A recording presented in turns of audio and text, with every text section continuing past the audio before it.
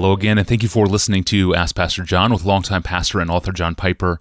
I'm your host, Tony Reinke. By God's grace, this is a podcast that's heard around the world by a lot of different people, and that means when we dive into the most sensitive fears and the most painful wounds of a life, we're only doing so at a very principled level.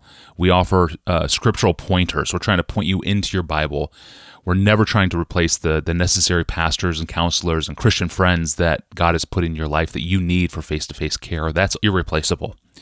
And with that said, a really painful email has arrived from a man in England who writes this: Pastor John, how can I forgive my parents? I've been a Christian for 17 years, but struggle with forgiveness of my parents for my abusive childhood. I know that the Lord teaches forgiveness, as does the Bible in many passages.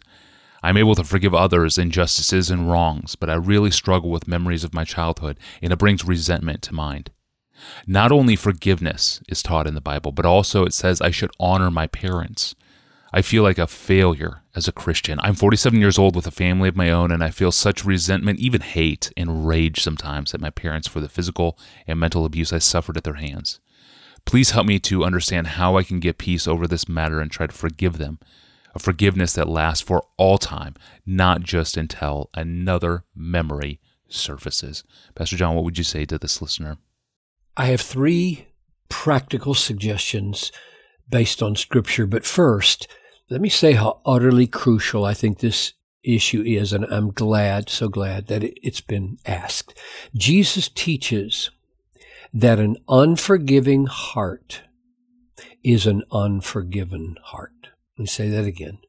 Jesus teaches that an unforgiving heart is an unforgiven heart. Here's what he says: Father, forgive us our debts as we have forgiven our debtors. Make it correspond. And he follows up with this: if you forgive others their trespasses, your heavenly Father will forgive you. If you do not forgive others their trespasses, neither will your Father forgive your trespasses. That's Matthew 6:14 and 15. Then in Matthew 18, you remember, he tells the parable of the unforgiving servant, and that makes the same point. So all that just to say, this is serious. Here are my 3 suggestions. Number 1, Colossians 3:13. Forgive each other as the Lord has forgiven you, so you also must forgive.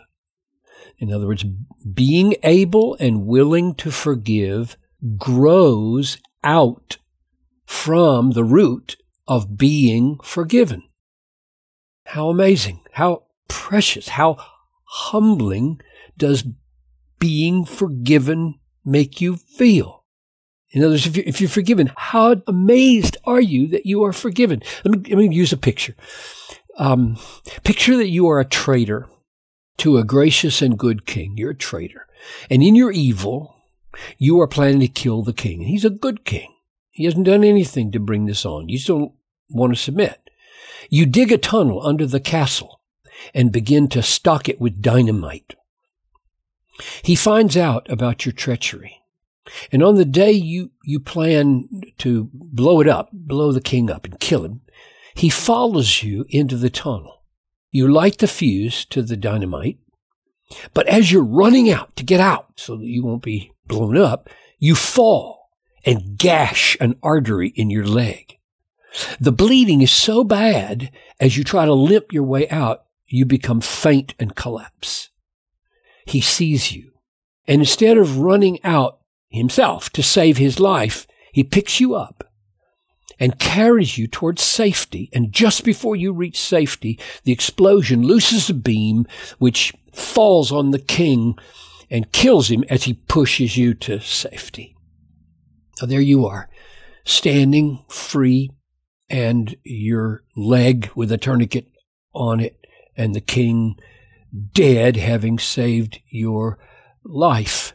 And a sense of exhilaration at being alive comes over you. A sense of shame at what you have done comes over you. And my question is, in that moment of life, I'm alive. What a horrible thing I have done. In that moment, how would you feel about your parents? My own experience is that in the moments of worship, when I feel most guilty at the horror of my own sin against God, against Jesus, and when I feel most amazed at my own forgiveness and most stunned at the magnitude of what it cost in Jesus' suffering, I am least likely to be angry at those moments with those who have wronged me. It just doesn't fit. It just doesn't fit. I can't do it. I can't seethe with revenge and celebrate being forgiven. I can't. It won't work. So my suggestion is linger long and deep over the cost and the hope, the preciousness, the amazing wonder of being forgiven at the cost of Christ. That's my first suggestion. Second suggestion. This comes from my devotions yesterday morning. This very question was on my mind when I read this. This is the trial of Jesus. The high priest asked Jesus, "Are you the Christ, the Son of the Blessed?" And Jesus said, "I am.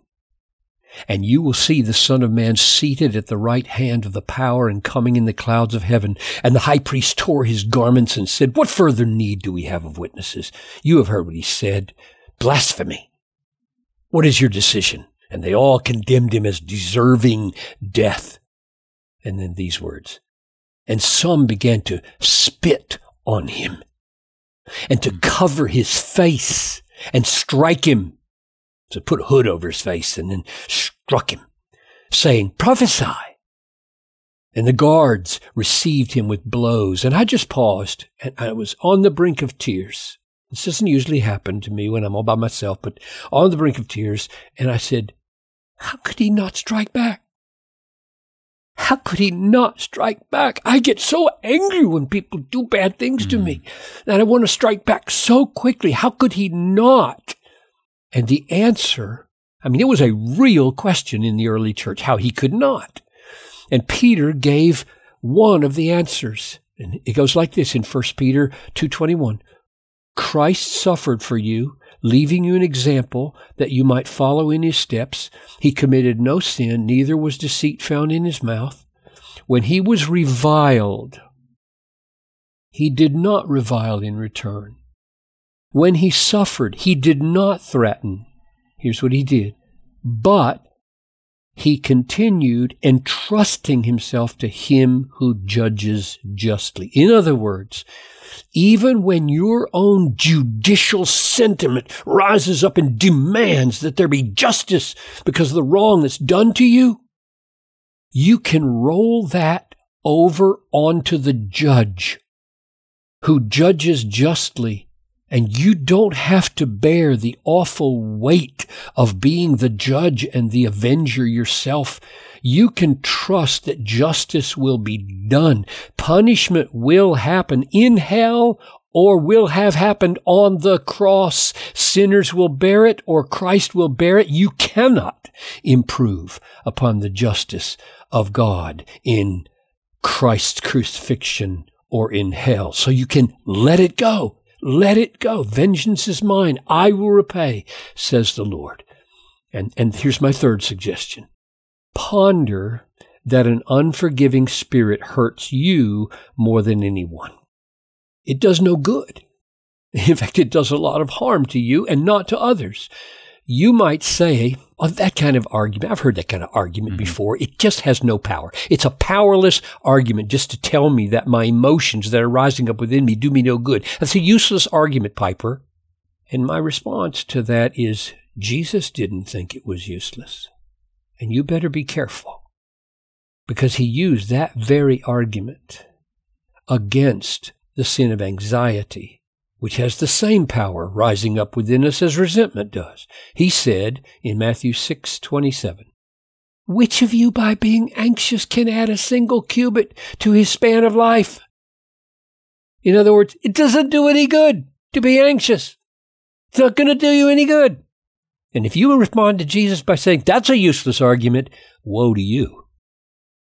Don't talk to Jesus like that. He knows what he's doing. It's a useful argument. Don't blow it off. Ask the Lord to make it powerful. This is doing me no good. This is hurting me. God, use that insight to take the power of this resentment away from me.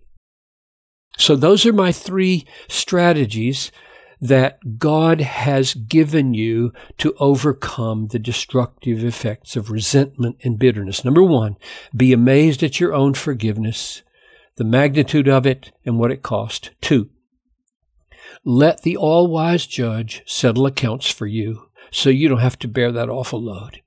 3, ponder deeply that an unforgiving spirit hurts you more than anyone. Thank you, Pastor John. We get a lot of very personal emails. As you can imagine, we obviously cannot plunge into the details with you of your life and your story like a pastor can. We do our best to stay at the principal level, and that's what this podcast does best. Thank you for listening. To search or browse our past episodes or to send us a new question of your own, you can go to our online home at desiringgod.org/AskPastorJohn. Well, Jesus was never ashamed to tell his disciples or his potential disciples to liquidate all of their assets and to give away all of their cash first. So is that same expectation put to disciples today? It's a really, really good question, and I think every serious Bible reader and every serious follower of Jesus has to wrestle with that question. I'm your host, Tony Reinke. We'll see you back here next time on Friday.